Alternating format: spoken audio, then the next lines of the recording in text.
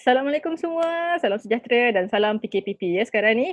Okey, sempena kita nak menyambut Hari Penyu Sedunia untuk tahun 2020, bersama saya hari ini ada Dr. Muhammad Uzair Rusli daripada Universiti Malaysia Terengganu yang menyertai kita punya SCB Malaysia Podcast untuk kita mengulaskan lagi mengenai isu penjualan telur penyu di Malaysia. Okey, Dr. Uzair, Assalamualaikum. Ya, Waalaikumsalam Syam. Apa khabar? Alhamdulillah. Apa khabar doktor? Alhamdulillah, sihat. Alhamdulillah. Okey doktor. So pertama sekali soalan yang paling ramai lah orang tanya. Mengapa memakan telur penyu laut ni masih sah di sisi undang-undang Malaysia? Penjualan telur penyu ini sebenarnya isu yang berlaku ialah apabila perundangan yang berlaku ini dia berbeza-beza antara negeri kerana di bawah Akta Perikanan mereka terletak di bawah senarai negeri, bukannya di bawah senarai persekutuan. Jika di bawah senarai persekutuan, maknanya mudah bagi Jabatan Perikanan Negeri Malaysia untuk menyeragamkan. Tetapi bagi peringkat enactment Akta Perikanan bagi negeri Terengganu, dia telah meletakkan bahawa hanya telur penyu belimbing sahaja yang dilindungi. Jadi kita ada lagi 3 spesies penyu yang tidak termasuk di bawah perlindungan sepenuhnya, terutamanya telur penyu agar dan juga telur penyu karah yang banyak bertelur di negeri Terengganu ini. Dan sebab itulah kalau anda semua berkunjung ke negeri Terengganu ini, kita boleh lihat terdapat penjualan telur penyu secara terbuka di pasar-pasar awam seperti Pasar Payang di Kuala Terengganu dan juga di Pasar Awam Bandar Cukai, Kemaman. So memang dua tempat ni lah memang orang kalau nak beli tu memang dia akan serbu situ je lah ya doktor? Ya, agak popular juga bagi mereka yang memang orang kata macam mengidam telur penyu ni. Oh, mengidam. Tapi doktor, kenapa doktor? Ramai jugalah kan ramai orang dia makan telur penyu ni atas sebab apa doktor dia orang makan? Antara sebab utamanya sebab ini adalah dianggap sebagai satu makanan tradisi, iaitu makanan yang bagi mereka, kalau mereka hidangkan ini adalah satu makanan yang mewah untuk menghormati tetamu. Dan perkara ini juga berlaku di mana di negeri Sabah juga apabila datang orang-orang kenamaan, mereka juga merasakan bahawa menghidangkan telur penyu ini adalah satu perkara yang untuk menghormati tetamu mereka. Namun makanan ini juga dilihat sebagai sumber protein utama bagi masyarakat pada zaman lampau lah, iaitu ketika era 60-an, 70-an. Ketika itu kita belum ada lagi lah penjualan secara komersial besar-besaran. Namun malangnya sekarang ini apabila telur penyu ini mereka mengatakan bahawa jika makan telur penyu akan meningkatkan tahap kesihatan produktiviti, iaitu kesihatan seksual bagi masyarakat kita. Dan kita merasakan bahawa ini tidak ada satu pembuktian jelas pun. Sebab kalau nak meragukan dari segi analogi mudahnya, bahawa kita pun tak pernah lihat bahawa orang yang makan telur penyu ini anak mereka ramai macam penyu. Sebab kalau penyu, anak dia hampir 100 dalam satu sarang. Dan inilah yang mereka menisbahkan bahawa kalau makan telur penyu, mereka mempunyai kesihatan reproduktif yang tinggi. Tapi kalau masyarakat kita ni biasalah, apa-apa bangsa pun di Malaysia ni dia memang unik. Kesihatan reproduktif memang mereka utamakan berbanding dengan kesihatan jantung. Kalaulah kita katakan bahawa makan organ sulit harimau boleh meningkatkan kesihatan reproduktif manusia, mereka pun akan pergi cari. Tetapi kalau kita kata merokok itu membahayakan kesihatan, mereka tak risau. Mereka lebih risaukan tentang kesihatan reproduktif mereka. Inilah yang uniknya tentang masyarakat kita. Itu yang mereka kejarkan. Tak jenuh ke nak jaga anak mamai nanti? Wallahualam. So tadi doktor ada sebut pasal Sabah juga doktor kan. So saya nak tanya apa perbezaan undang-undang antara negeri Terengganu dengan negeri Sabah? Adakah dua-dua mengharamkan penjualan telur penyu? Okey, bagi negeri Sabah mereka telah pun mengharamkan penjualan telur penyu ini secara total. Untuk semua spesies juga? Ya, bagi semua spesies. Tetapi bagi negeri Terengganu, kita masih lagi mengamalkan undang-undang yang bagi saya kita anggap lapuk kerana sudah lama kita tidak pindah undang-undang ini. Okey, dan undang-undang ini dilihat pula seakan-akan melindungi penjual telur penyu. Kerana apabila kita melihat kepada komen yang mereka lontarkan di laman sosial Facebook, apabila kita mengatakan bahawa penjualan telur penyu kita jangan jual secara terbuka, tetapi ada yang respon kepada kita, kita lihat apabila mereka mengatakan bahawa tidak mengapa boleh jual telur penyu agar ini kerana ada undang-undang. Jadi pemahaman mereka ialah undang-undang yang ada ini seakan-akan melindungi penjual. Dan bukankah sepatutnya undang-undang ini untuk melindungi spesies terancam kita? Dan sebab itulah kita memohon untuk pindaan undang-undang ini dilakukan pada kadar yang segera supaya kita boleh melindungi penyu kita. Kerana kita risaukan populasi penyu ini dalam keadaan yang tidak stabil dan pada bila-bila masa sahaja mungkin kita tidak menerima penyu untuk bertelur lagi di negeri Terengganu. Kiranya akan sejarah seperti penyu belimbing tu akan berulang lagi jugalah doktor untuk spesies yang berbeza di negeri Terengganu itu. Betul. Kalau kita cerita tentang penyu ini, tidak boleh tidak kita mesti mengaitkan kembali kepada sejarah silam kita di awal 90-an. Kita lihat bagaimana merosotnya sektor pelancongan di negeri Terengganu, khususnya Pantai Rantau Abang. Kalau anda semua ada masa berkunjunglah waktu PKPP ni, memang kita nak menggalakkan pelancongan domestik, boleh keluar daripada highway pergi ke Rantau Abang dan lihat apa yang berlaku di Rantau Abang sekarang ini. Kita boleh katakan hampir kosong, tidak menerima pelancong asing terutamanya, dan apatah lagi pelancong tempatan apabila dibina pula lebuh raya yang memang tidak merentasi kawasan tersebut. Dan impak ekonomi, jika saya boleh bagikan contoh yang paling mudah, makcik yang menjual goreng pisang di tepi jalan pun tidak menerima ramai pengunjung untuk berhenti, melainkan mereka yang memang duduk di situ sahaja. Jadi inilah yang kita harapkan, jika kita boleh menjaga khazanah bumi kita ini, boleh menyebabkan kita menerima impak ekonomi yang lebih besar berbanding kita hanya mengharapkan orang tempatan sahaja yang mungkin mereka boleh membeli RM2, RM5. Tetapi kalau pelancong asing datang singgah, orang-orang daripada Kuala Lumpur, daripada Johor datang lalu kampung kita singgah, inilah yang akan memberi impak ekonomi yang signifikan kepada negeri kita. So dengar semua sekarang ni kita kena jaga kita ni. So bukan setakatnya kita jaga kita pun kena jaga juga penyu-penyu kita, khazanah kita. Sebab itu sekarang ini kita jaga kita tambah pula, kita jaga penyu kita. Itulah ikonik kita doktor. Ya, betul. Okey doktor. Baru-baru ni kita mendapat satu berita hangat iaitu di mana penjualan telur penyu sangat berleluasa di Shopee doktor. Macam mana tu doktor? Shopee ni memang penjualan di atas talian yang paling popular terutamanya pada musim Perintah Kawalan Pergerakan. Kalau dahulu saya katakan penjualan telur penyu berlaku di pasar-pasar awam, dan kini mereka tidak boleh membuka pasar awam dan mereka ada satu inovasi. Inovasi ini melihat kepada mereka boleh menjual di atas talian, dan apa yang kita risaukan ialah produk telur penyu ini keluar merentasi negeri Terengganu dan permintaannya akan berlipat ganda. Dan mereka bungkuskan telur penyu ini dan kita lihat boleh pula sampai kepada pembeli. Jadi cuba bayangkan, mungkin kalau sebelum ini mereka hanya jual dengan keadaan yang terhad sahaja untuk permintaan bagi negeri Terengganu ini, dan kita tahu bahawa golongan muda pun tak berapa nak suka pun makan ini. Hanyalah untuk golongan-golongan penggemar yang memang tegar, iaitu mereka yang telah lanjut usia lah. Bolehlah kita katakan umur 50 tahun ke atas. Tetapi apabila mereka menjual di atas talian menyebabkan permintaan dan mereka masuk kepada pasaran yang baru. Pasaran yang baru ini contohnya ialah mereka yang ingin mencuba. Bayangkan penduduk Malaysia ketika ini, kita ada jutaan orang untuk mencuba, kan? Inilah yang kita risaukan, bahawa permintaan akan tinggi dan mereka akan buat penawaran, mereka akan curi telur walaupun telah kita gazetkan pantai-pantai di negeri Terengganu ini di mana ada tempat yang tidak boleh diambil telur penyunya. Betul doktor.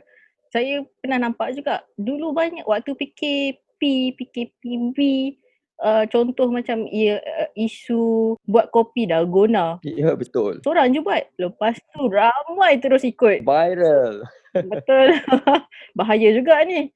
So sebab itulah doktor kita tak boleh nak jual beli ataupun tak lagi nak makan telur penyu ni doktor kan? Betul. Akan mewujudkan budaya baru pula. Kita nak budaya lama ini dihentikan Tetapi kalau pergi ke atas talian, dia mewujudkan budaya baru pula. Ini yang kita nak berhentikan. Lepas tu doktor, ada soalan seterusnya doktor. Ada orang lah tanya, dia bermati-mati juga. Kenapa kita kena katakan tak untuk makan telur tu doktor? Makan telur penyu ni, saya memang akui bahawa makan telur penyu ini memang halal di sisi agama kita, Islam. Namun, kita kena lihat kepada sudut di mana apabila banyak gerak kerja yang dilakukan oleh pelbagai NGO, pelbagai pemegang taruh dari sektor awam, daripada sektor swasta, badan-badan bukan kerajaan, bertungkus lumus para penyelidik, untuk menyelesaikan, mencari penyelesaian untuk menghentikan arus kepupusan penyu. Tapi dalam masa yang sama, ada pula masyarakat yang seolah-olah tidak cakna apa yang berlaku, mereka tak kisah dan mereka pula seolah-olah berkempen di luar sana untuk ajak orang makan lagi. Ini seolah-olah tidak menghormati usaha yang dilakukan oleh badan-badan yang memang bekerja keras untuk menyelamatkan penyu ini. Sebab itu kami di Universiti Malaysia Terengganu melihat bahawa mereka yang menjual, mereka yang mengutip untuk tujuan pengkomersialan telur penyu ini adalah mereka yang tidak cakna dan tidak menghormati masyarakat kita. Pada ketika ini saya merasakan mempunyai kadar kesedaran tentang alam sekitar yang tinggi. Jadi kita pun nak bergerak menjadi sebuah negara maju. Jadi masyarakat kita seharusnya celik dan alhamdulillah kita menerima respon yang baik dengan sokongan masyarakat semua. Mereka semua ramai-ramai membuat bantahan kepada Shopee dan alhamdulillah Shopee juga menyahut bahawa ya, mari sama-sama kita hentikan penjualan ini dan Shopee telah pun menghentikan penjualan ini dengan membatalkan akaun si penjual tersebutlah untuk tindakan mereka. Hebat sebenarnya suara-suara netizen kita ni bila kita gabungkan tu memang hebat, betul tak doktor? Sebab tu Shopee pun boleh tutup akaun si penjual tu. Ya, betul. Sebab bagi saya tindakan ini memang bermula daripada tindakan individu. Tetapi bila kita sama-sama mengambil tindakan secara kolektif, ini menyebabkan kita akan mendapat impaknya. Sebab itulah saya katakan kita tak bolehlah nak tunggu bahawa ada pindaan undang-undang terlebih dahulu baru kita nak ambil tindakan. Sebab kita boleh menghentikannya dan kita perkara yang mungkar berlaku depan mata kita. Takkan kita nak tunggu saja. Lebih elok kita bersuara, kita ajak ramai-ramai. Jika mereka setuju, mari kita hentikannya supaya kita boleh hidup dengan keadaan yang lestari bersama dengan alam kita. Yelah, siapalah kita kalau kita tak ada alam kita yang bersih. Betul tak doktor? Ya, betul. Lagi satu doktor, selain daripada kita bekerjasama dengan netizen yang lain untuk membanteraskan isu ni doktor, apa lagi selain daripada tu yang kita boleh buat? Isu tentang alam sekitar ini memang terlalu banyak. Jadi nasihat saya ialah apa sahaja yang kita lihat di hadapan mata kita, kita ambil tindakan. Walaupun kita kata tindakan ini kecil. Contohnya apabila ada jiran kita yang memang suka bakar sampah hari-hari. Sapu laman rumah, bakar sampah. Apa kata kita ambil tindakan untuk pergi berkenalan dahulu. Jangan tiba-tiba serang orang. Pergi, kenal dia, beritahu dia sambil bercerita. Mungkin hari pertama jangan sampaikan lagi mesej tentang alam sekitar ini. Cuba faham dia dahulu, kemudian sedikit demi sedikit. Jadi ini tindakan kita walaupun kita rasa kecil. Dan begitu juga macam ada kempen sebagaimana yang selalu kita dengar, kempen berhenti menggunakan straw. Memang straw ini adalah satu perkara yang kecil tetapi dia akan membentuk tabiat kepada kita juga. Sebab itu kita katakan okey, kita mulakan dengan diri kita ambil tindakan, mulalah kita kembangkan kepada keluarga kita, kepada rakan-rakan kita. Walaupun kita rasa kecil, tetapi sebenarnya kalau setiap orang merasakan penting dan sangat-sangat membawa manfaat jika mereka memulakan tindakan itu sekarang. Jangan kata nanti. Kalau nanti ni, siapa-siapa pun boleh cakap, tunggulah nanti, tunggu dia jadi ahli politik, barulah mereka nak pindah undang-undang. Tunggu nak jadi Perdana Menteri, barulah mereka katakan nak buat ini, nak buat itu. Tapi itu agak mustahil dengan apa kudrat yang kita ada sekarang, dengan tenaga, wang ringgit, kuasa yang kecil ini, kita mulakan. Bermula daripada diri sendiri. Betul. Sebab kalau kita nak tunggu orang lain yang buat, berkurun jugalah doktor sebenarnya benda tu. Okey doktor. Betul. Sekarang ni kita pakar balik doktor kepada isu penjualan telur penyu secara dalam talian ni doktor. Saya dengar doktor ada satu idea di mana doktor nak mengajak netizen doktor ya? Ya, betul. Sebelum ini, kita telah memulakan kempen bahawa kita memohon Shopee untuk membatalkan akaun dan alhamdulillah mendapat sambutan.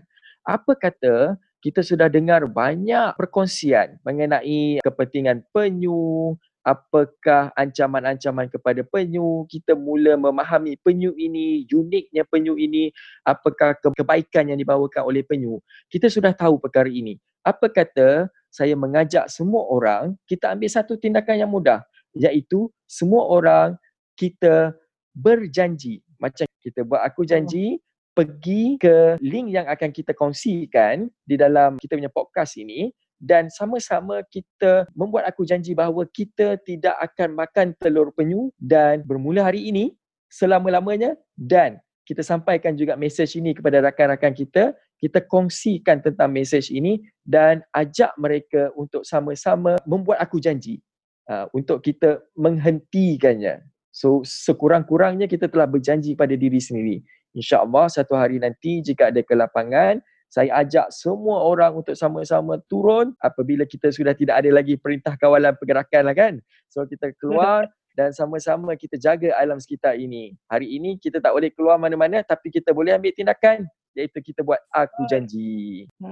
So itu merupakan langkah pertama lah doktor ya untuk kita Ya, selamatkan kita betul. punya penyu ni sebenarnya. Okey, so semua dengar ya, semua jangan lupa kita kena aku janji sebab tanpa penyu, tanpa haiwan liar, tanpa alam sekitar, kita sebenarnya tak boleh hidup sendiri, betul tak doktor, dekat dalam dunia ni, sebab kita kena hidup dalam keadaan di mana semua kena dalam Secara harmoni. macam tu. Dengar tak semua seorang doktor, seorang abang long untuk penyu dah bercakap dah tu. Okey, untuk kita mengakhiri kita punya podcast pada episod kali ini, kami SCB Malaysia inginlah membuka peluang sikit ni untuk Dr. Uzi untuk berkata sepatah dua kata mengenai lah organisasi SeaTrue, Sea Turtle Research Unit yang Dr. menjadi ketua ya Dr.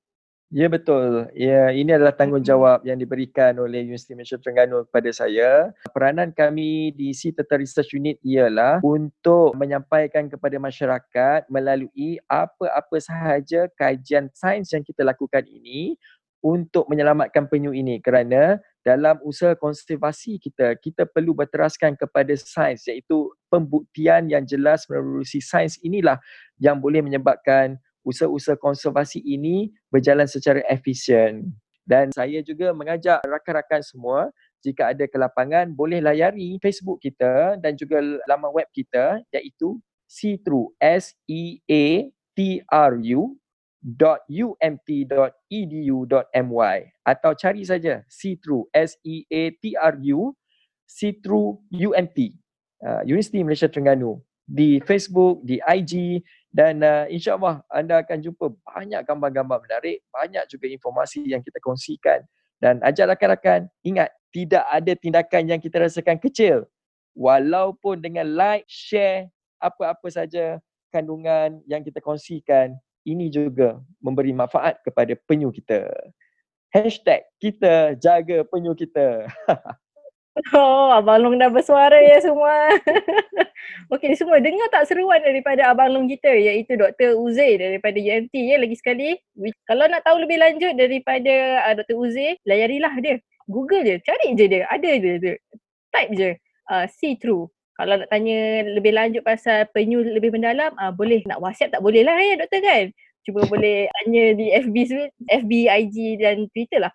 Okey, akhir kata untuk kita akhiri ni, saya nak ingatkan lagi sekali lah untuk kita ramai-ramai, macam mana yang diperkatakan tadi, hanya satu like sahaja, hanya satu button share, tekan je pun dah membuatkan kita bertanggungjawab terhadap haiwan yang dikenali sebagai penyu yang semakin pupus di dunia ini ya. Kalau kita buat, alhamdulillah, InsyaAllah kita bukan di dunia kita dapat dia punya balasan, InsyaAllah Allah akan balas kepada kita balik ya. Okey, sekian dengan tu saya nak undur diri lah ya doktor ya. Dan saya Ya, nak ucapkan boleh. selamat Hari Raya dan salam PKPP. Okey, terima Okay. kasih. Bye.